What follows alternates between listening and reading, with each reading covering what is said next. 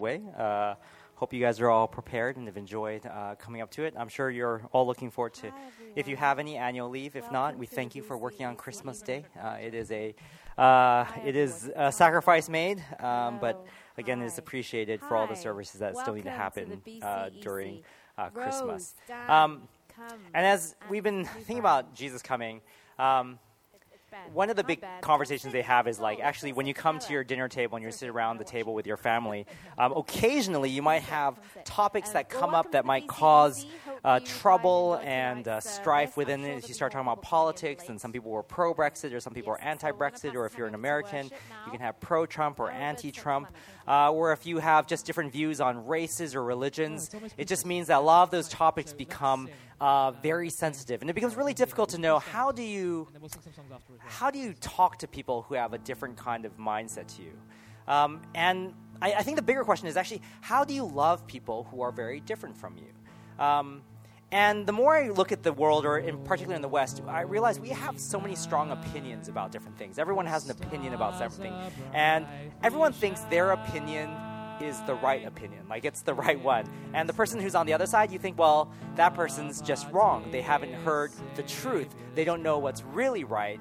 And then what happens is, instead of having a discussion or a debate, you just have people saying, well, that person's wrong, and either I need to force them to see what's right, or we just can't be friends. The problem with that is actually, when we think about Jesus coming to this earth, and we think about his love, you understand that it's a very different perspective that Jesus is trying to teach us. Like, what does it mean to really love your enemy, or to love those who persecute you? I mean, he's talking about people that think very differently from himself, and yet he's able to extend love to them. I don't know about you, but the more I thought about that, the more I thought, wow, it's really hard to know love. Like, it's really hard to know how to love people who are different from you. And it was a real challenge to me when I think about the U.S. politics, or sometimes I think about people who are so delusional in their understanding or the way they think. I just think, man, if they could just see the truth, then it would be right.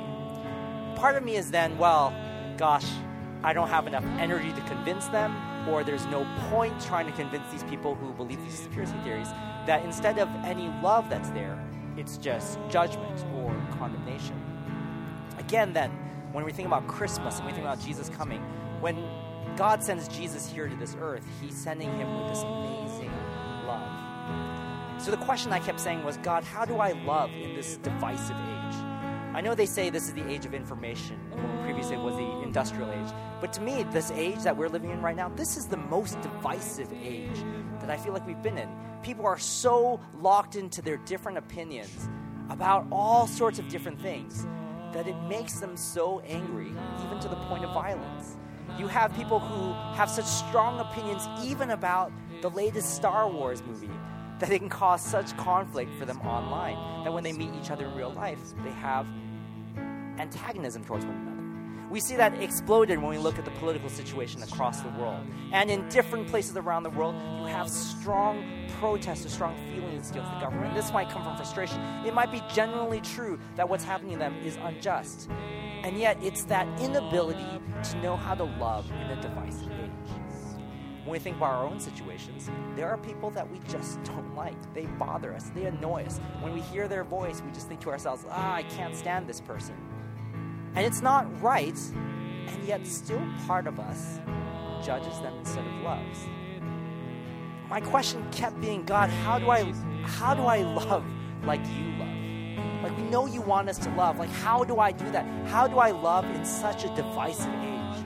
Because if we look at this world today, if we look at the situation of the world, actually what it needs more of is love, not more voices in disagreeing with hate. And it's hard because we're holding on to this sense of like, but Bert, the truth is so important in love. You don't want to be able to have the truth in love. How do you do this? I hope today, as we go through the scripture, and we're looking particularly in both John 3:16 and also 1 John 3, chapters 3 and 4, we get to unfold actually how we see God's love and what that might mean for us. The first thing, though, to make this all happen is we need to understand and agree on one thing. God's love is greater than ours. Now, this should be a straightforward, I hope no one's disagreeing with me on this one, but the first point is really God's love is greater than ours. It is what he describes perfect, right? It is a perfect love. It is not a selfish love. It is not driven by his own thing. It is perfectly given. And we see that through Jesus Christ given to us. We see this amazing love kind of demonstrated to us. It is not a selfish love. It is pure and holy. God's love is far greater than ours. To give you an example of what it's like to have, what our kind of love is like, is this.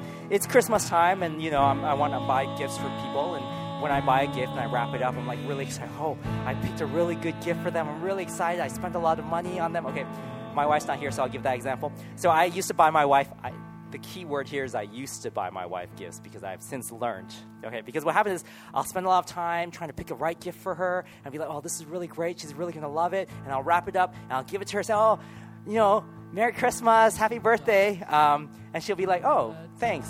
I thought we weren't giving each other gifts. Okay, anyways, thanks. And then, when you give a gift to someone, you really want to see their reaction, right? There is something. Then they open it up, and my wife's like, oh, okay, well, thanks.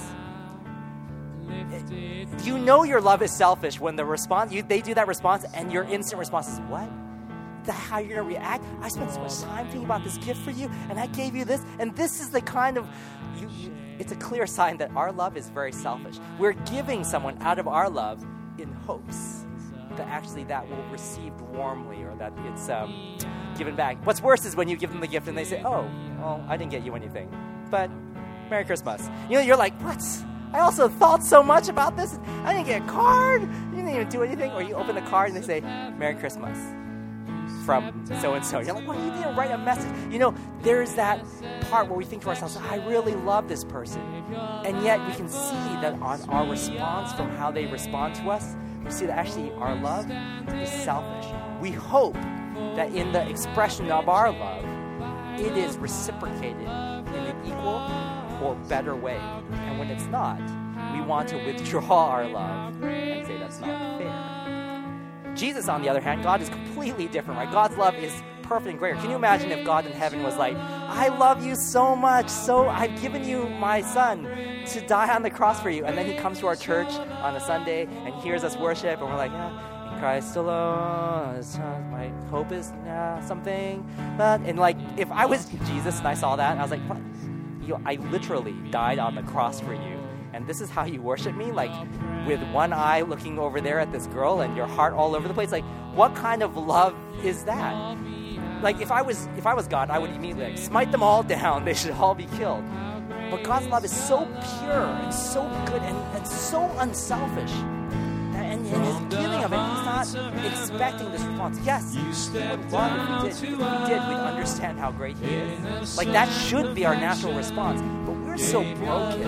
We are so blind in our response to him that we just don't love him that much. God could say, and he is well within his rights to just say, well, you know what? I withdraw my love from you because you are undeserving. But his love is far greater than his pure and unselfish. We need to understand that, because then we can begin to see, man, actually you're right, Bert. My love, my ability to love is so far from God's perfect love. Like, I wish I could have that kind of love. I yearn for that same kind of love that I could give to this broken world, but I am really far from that. Because I can't even love my friends if they don't love the gift I give them. Like, I will withdraw my love from them, and that is how selfish I am. That realization helps us say, wow, God, your love is far greater and far more perfect than what I see and what I know. If you understand God's love is greater, it begins to make you say, well, let me see that more. Let me understand that fullness greater in my life, because that is the source of love.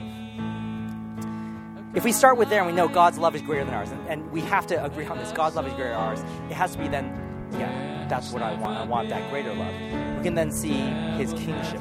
God's kingdom is established by his love. If our theme this year is kingdom vision, and what we're trying to get across is what is God's kingdom vision of love? Like, what does that look like? We have to understand that God's kingdom itself is established by his love. It is by the love of God the Father that he chooses to establish his kingdom through the death of his Son. For this is how God loved the world. He gave his one and only Son, so that everyone who believes in him will not perish, but have eternal life. God sent his Son into the world not to judge the world, but to save the world through him. His kingdom is established in these ways. First, his love for creation, you and me, us, means that he sends his one and only Son to be the way to eternal life. Like, that is the cost. That's what it costs to establish his kingdom. And he chooses to do that out of love. And Jesus' desire and willingness to be sent by the Father, to be given as a sacrifice, is that love demonstrated to us. And by doing so, it establishes his kingdom. It brings us into that. For anyone who believes, it's like, yes, God, I believe that you have done this. And then we become part of that kingdom. His love means he desires for us not to be under punishment, but instead under mercy.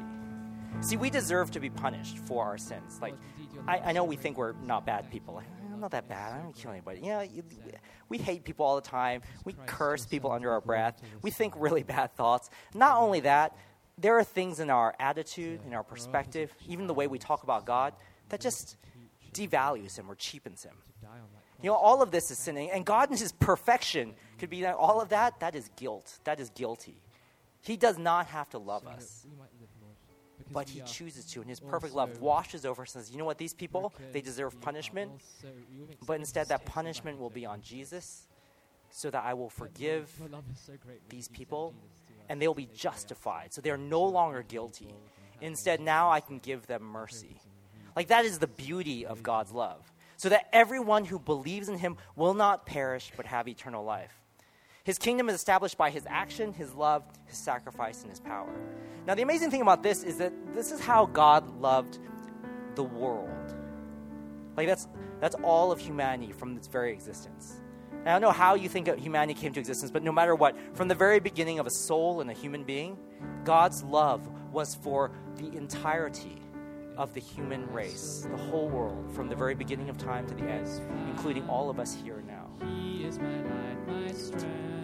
That's a supreme love. Like he looks at every race. He looks at every culture. He looks at every faith. He looks at every profession, every smart person, every dumb person, every person who has a disability, every person who thinks they're perfectly made.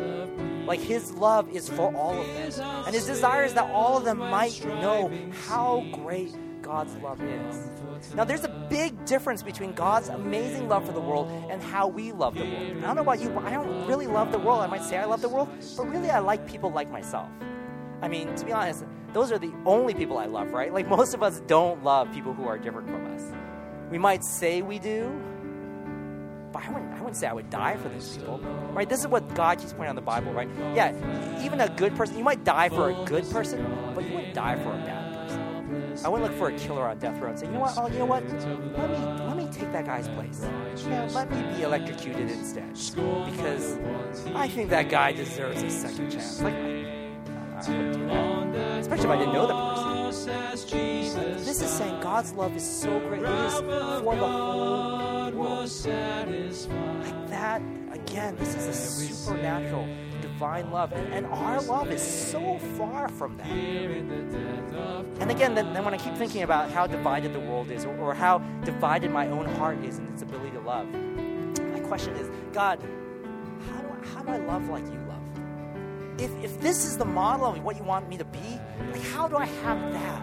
Why am I instead still so selfish? Like, I complain about my family members, or I complain about this political system, or I complain about my workplace. These complaints, you're saying, oh, that's not really not loving people.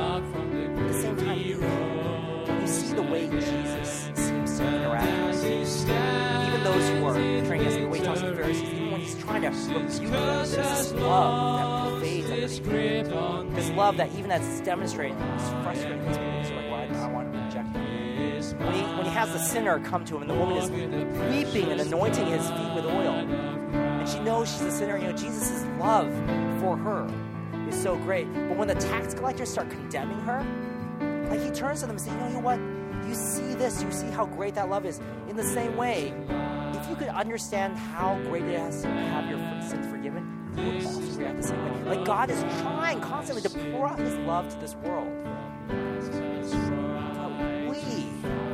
we still stand in a place where we are right, and somehow these people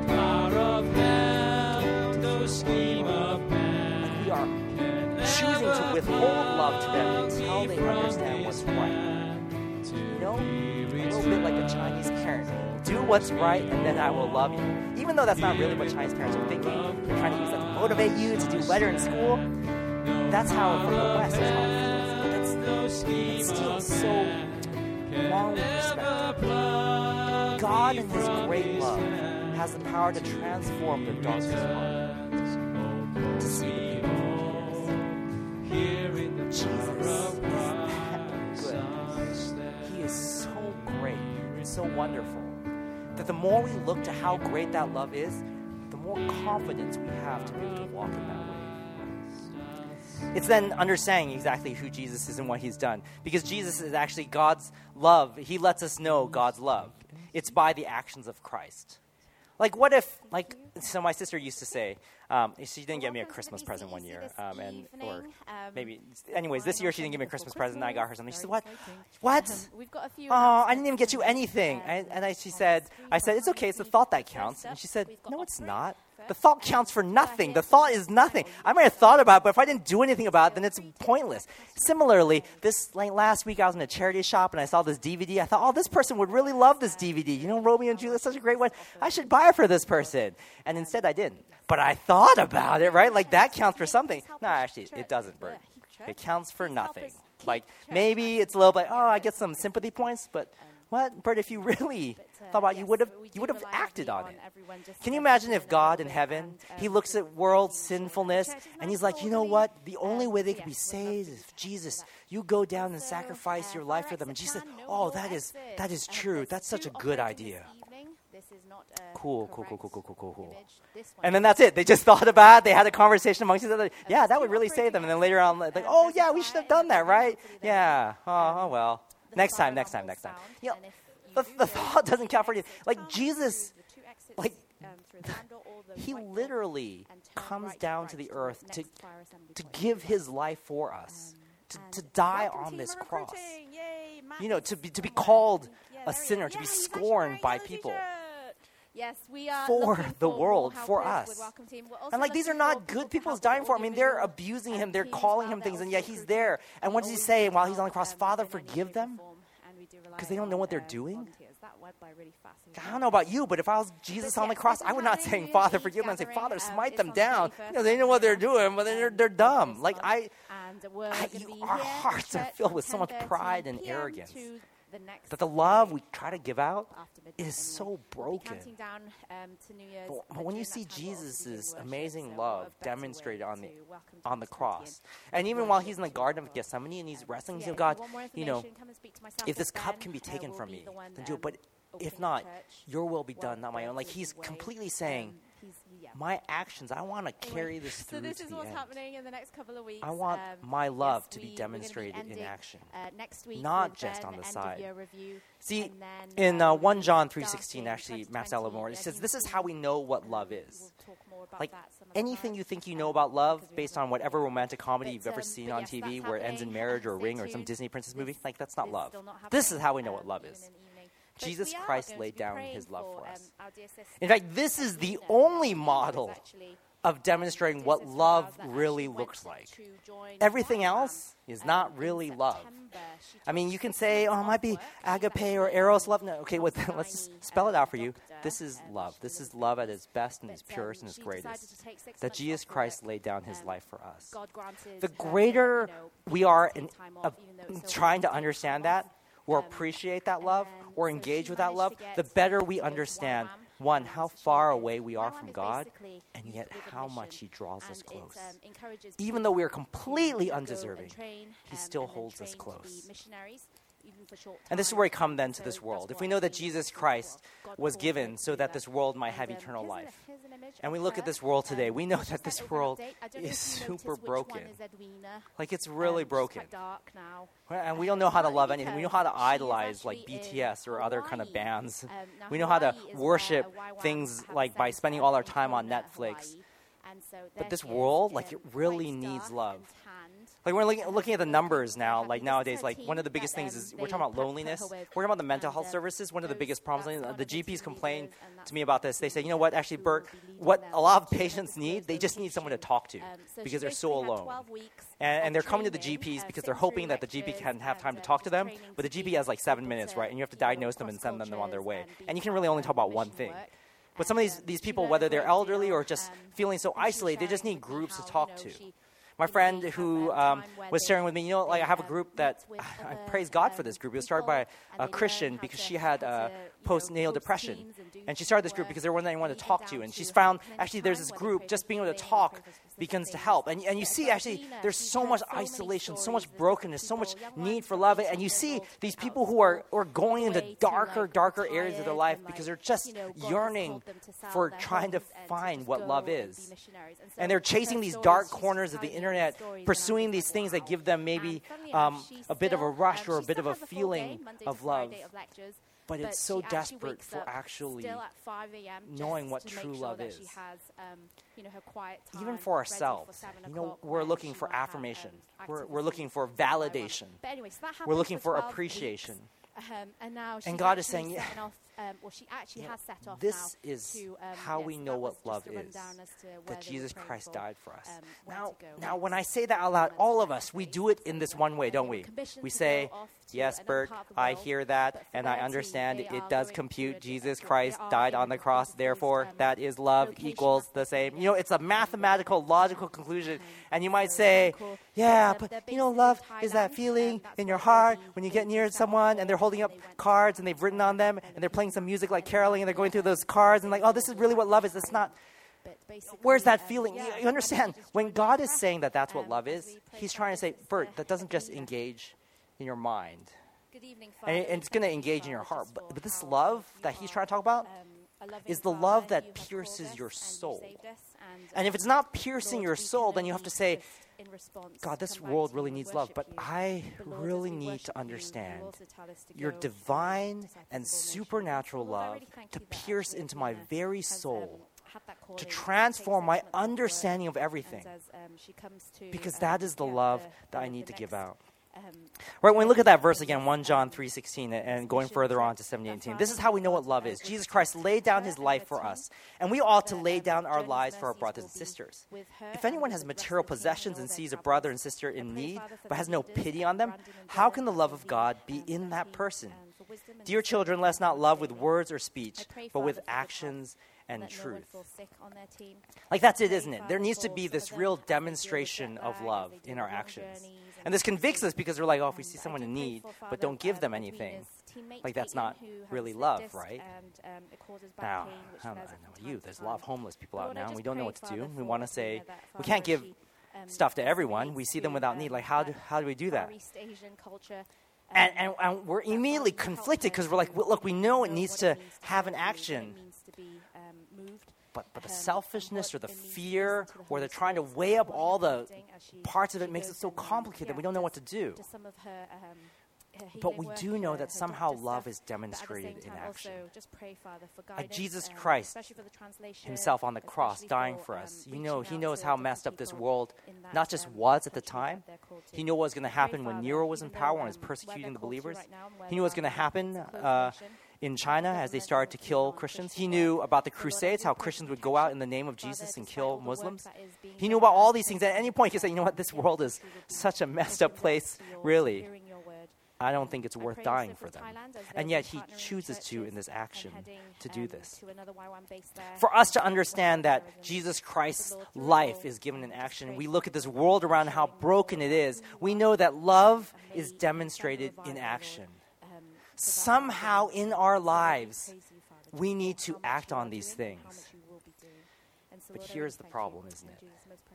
Like, at the basic point, our love is insufficient. We can't do it. I don't have enough love. I don't have enough love for every homeless person out there. I don't have enough love for every person who struggles with mental health issues or someone who's put on the spectrum but the family doesn't know how to help them. I don't know how to help the person who's going through a problem that I've never had to deal with. I don't even know how to love the person who's just slightly different from me. I don't know how to love the person who's a Muslim, or even more fanatical Muslim, or I don't know how the crazy radical Christians who are Trump supporters. Like, I don't know how to do those. All I know is that actually, God, my love sucks. Like, it's so insufficient. And then when I come to church and I read these verses, I tell you what I try to do. I strive. I'm going to get better at loving. I'm going to love more. And I go home and I feel guilty that I'm not loving enough. And I go and I just want to stay in the house so I don't have to actually face anyone. I actually have to love them because at least I'm not failing. We strive so hard to love with our own power. And it keeps coming up short. And as I was asking God, this is the problem. This world is so broken, so divided. There's so many holes. Everything's falling apart. And you say, you got to love people. You got to love with action. I'm like, I can't. I don't have enough. And God's saying, yep, that is correct. You don't have enough because you're trying to love by your own power. Whether it's in your marriage or your family or your friends or your workplace or in the broader area, we are trying to love with our own mind and our own power. And God is saying, no, you need divine love. You need supernatural love to break through into this. Like, our prayer really has to be, God, give me your supernatural love. The love that let Jesus sacrifice himself on the cross. That kind of love, God, I think that's what you call us to be as Christians. To us have kingdom vision means that we have that same love. See, that's what Jesus died on the cross for us to have, that love, to pour out to this world that's broken. Right? It's the Holy Spirit that gives us that divine love. Like, we treat the Holy Spirit like a side person. And like, he's the third person of the Trinity, like the one that we don't really know that much about. Maybe he does some cool stuff during worship. Like, the point of the Holy Spirit really is to give us this supernatural love to transform this world and our relationships. When we look a little bit further in 1 John, God gives us divine, supernatural love of God. Like, that is the Holy Spirit. So we look at 1 John 4:10. It starts off, this is love. Not that we loved God, but that he loved us and sent his son as an atoning sacrifice for our sins. Again, they've been saying the same thing. This is how we know what love is. Jesus Christ died on the cross. This is what love is. Not that we love God, but that he loved us and sent his son as an atoning sacrifice for our sin. You understand, none of our ability to love the people around us is from ourselves. It is the supernatural power of God that comes on us that says, yeah, actually, you know what? My heart of compassion compels me forward so that I have far more grace and love and movement into action than I thought I could do by myself, because you couldn't do it by yourself.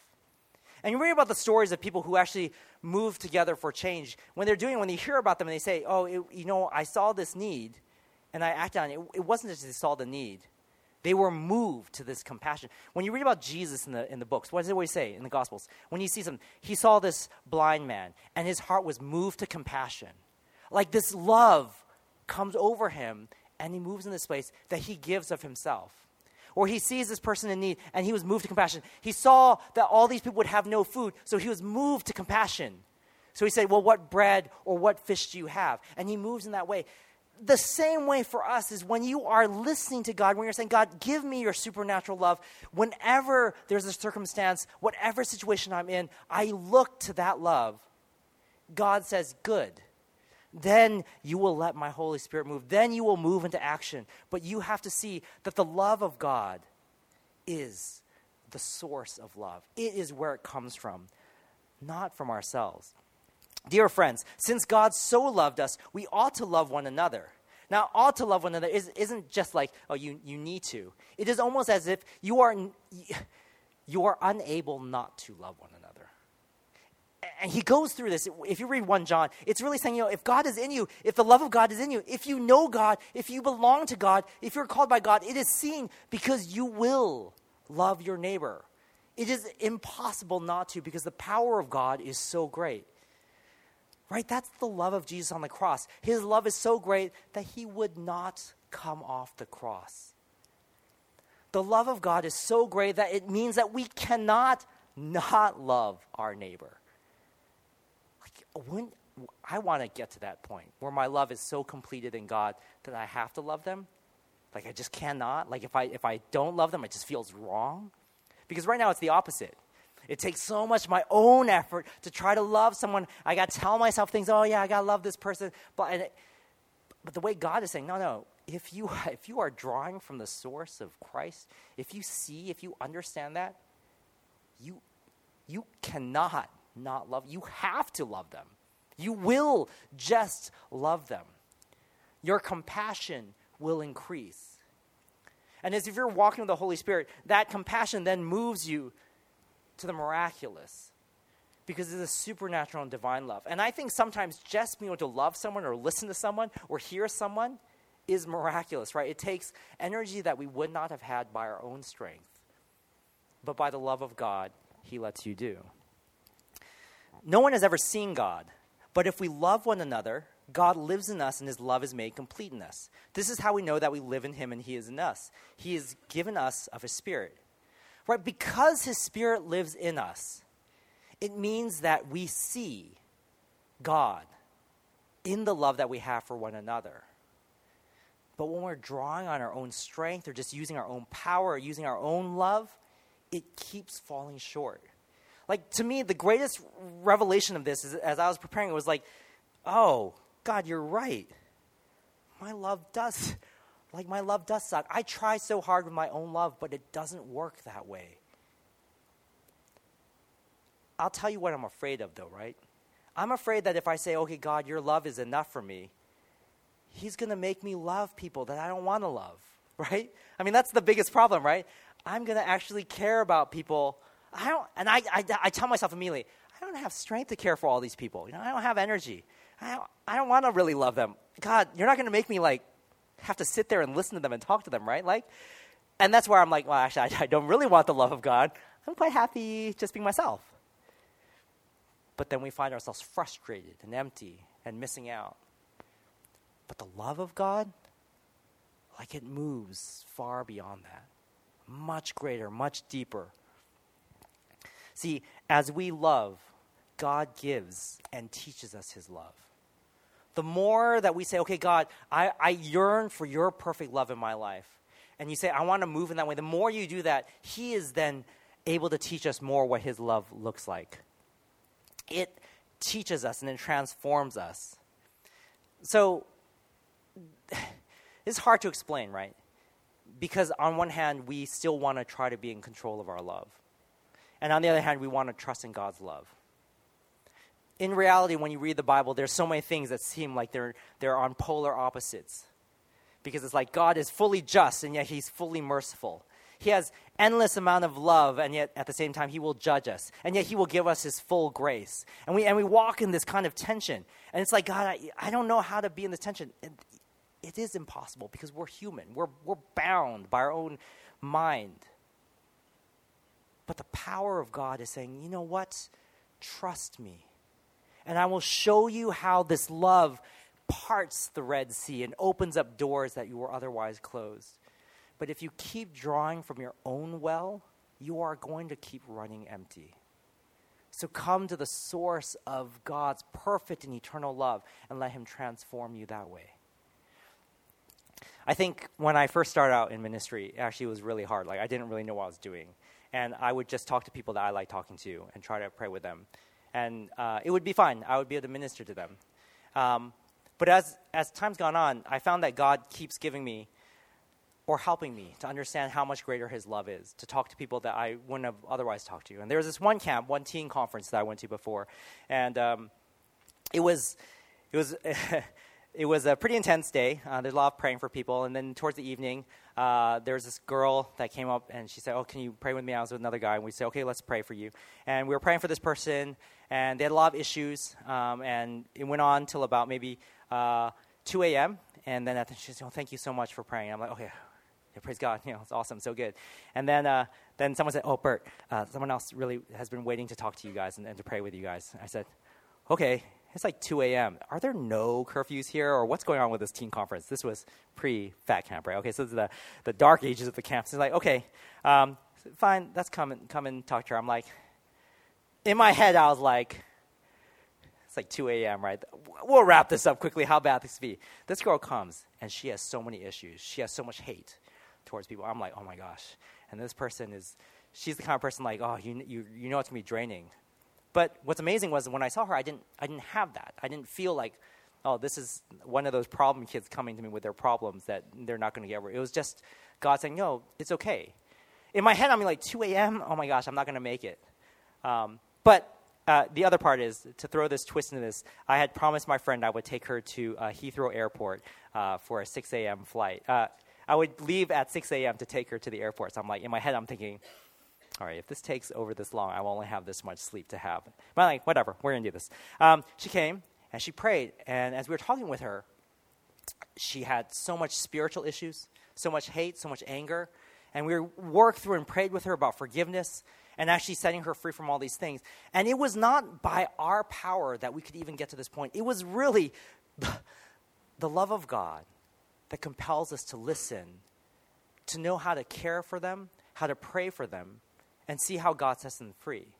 Like in the back of my head, when I go back and rewind, I'm like, wow, how did I not lose focus during that time? How was I able to still stay on top of things and still yearn so much and pray and cry for this person, even through this? Now, what happened was there was real breakthrough. She had a lot of freedom. She had been cutting herself, but then she found God's healing and forgiveness and was set free. And then she went off, and I said, okay, now that it's 5 o'clock, I'm just going to go and take this person to the airport now. So I went to take my friend to the airport. I got back, and I'm like, I'm going to skip this next time. I'm going to go right to sleep. And I came back, and I went to my room. I got a phone call and said, you know that girl that you were talking to? You got to come speak to her again because she's going through something else, but she had brought whiskey to this conference. And there's some more confessions that she wants to make. Like, really? Because it's like 7 now, and I haven't slept, and I'm really tired. But at the same time, God's love presses you forward. And I can't take any credit for this, like, oh, Bert, I'm so holy, I'm so good. It was really like God saying, my love is so great for her that if you just trust me, it will be all right. But the part of me is still like, I don't know, but it's fine. Now can't someone else deal with it? But we went over, talked with her, prayed with her, and then found out that, thankfully she hadn't drunk all the whiskey yet, and she hadn't drunk it. But she's like, I feel really bad about this. At the same time, I'm still wrestling with this area. And we spent some more time praying with her until she was finally saying, we're putting all this side aside. And I realized that whiskey, she would never have confessed to that if she didn't have that first breakthrough. And the second breakthrough happens because what God is saying is his amazing supernatural love wants to break through into everyone's life, no matter how damaged they are. And it does take action on our part and a willingness to be used by him and an obedience to respond to what he does so that you can see that love poured out. But it also means that we have to be saying, God, your love, teach me how to stretch it. Teach me how my love is insufficient so that I can see what it means to really rely on your love. We get chances to practice this every day with the people who are close to us, whether it's our colleagues or our workplace or our family members. And they are difficult. If you find someone, if you can think in your head right now, you know what, Bert, as you've been speaking, this one annoying person has come into my head over and over again. I want to push them out because I know you're convicting me about this person. This is your prayer. Your prayer is this: God, why do you love this person? Why do you love that person? Because I want to see the way that you see this person. I want to love the way you love this person. Like, how amazing is that when you start saying, God, I want my love to be on the same page as yours, and the way you love this person that annoys me, I want to love them the way that you do. Like, that's amazing. Think about it this way. Think about if someone's praying that way over you. Like, you're the annoying person, and someone's saying, you know what, God, how do you love this person? I want to love this person the way that you do. Like, how amazing. Because I know I can be annoying, but if I know someone really wants to love God so much that they're asking how they could love me, I'm like, wow. God, you are so good, and it's so powerful. And you begin to understand, like, when we start seeing the divisions in this world, and you see how annoying it, we focus so much on the hate, and God is saying, no, focus on God's love being greater than all of that, because Jesus Christ died on the cross for the world. And he saw how broken it was, and yet he knows that his love overcomes the sin of this world. The prayer is really this: let God transform your love from just being our own striving into a supernatural, spirit-filled, divine love. Our love is insufficient. We cannot love this world by our own strength. But the divine power of God's love in our life, given to us by the Holy Spirit, man, that is something else. And as Christians, I really believe that that is one reason why God calls us into his family, so that we can demonstrate that love. If I had to illustrate this out, it is this. First, it is the love of the King, the love of the Father, seen in the love of Jesus on the cross, given to us by the life of the Spirit, so that we can love the world and let the world know the love of God. Like, that is why he gives us this love, so then we can say, now, see how this love is given outward. This Christmas, let God's gift, in other words, God's gift of love to us, this Christmas, let God's gift be given out, be demonstrated, be poured out onto the people around us. As you come and we come to worship and come to communion, this is your time to say, okay, God, these are the people on my heart that I struggle with, or these are the situations. And it can be anyone from the police in Hong Kong to governments, to your family members, to people that you're estranged with, and say, God, I almost hate this person. But God, how do you love them? Why do you love them? What is it that you love about them? Let my love follow along that line, so that I will know how to pray for them, so that I will know how to bless them. Because anyone can love their friends. But God, your supernatural divine love, that teaches us how to love our enemies, how to bless those that persecute us. Let's pray. Lord Jesus, it's amazing that you gave your life for us. Like this powerful, perfect action on the cross, when you could have withheld your love at any point, and yet you are not selfish. I mean, that is a perfect picture of pure and holy love, and yet we settle so much for, like, we can barely call it love. And we thank you, Lord, that even in those small expressions of barely calling it love, Lord, it teaches us something. But God, as your children, let us hunger for that divine love, to be instruments of this divine love. That you really send us forward here, not stuck in our own place, Lord, but just seeing how good you are. You know, God, your love is so great that when we realize it, like, nothing compares to it. Like, we don't deserve any of this, and yet you are so good to us. Your love is greater than the Father's, wiser than the mentors, more passionate than the lovers, more deep than the mother's. Your love is perfect above all of this, Lord. So if we are struggling to know that love, Lord, we pray that today you explode that love into our heart, not just in our mind, but in our soul. That you show us how pure and how perfect that supernatural love is. And secondly, Lord, if it is to the people around us, Lord, you show us what it means to really love this world the way that you do. We thank you. In Jesus' name we pray. Amen.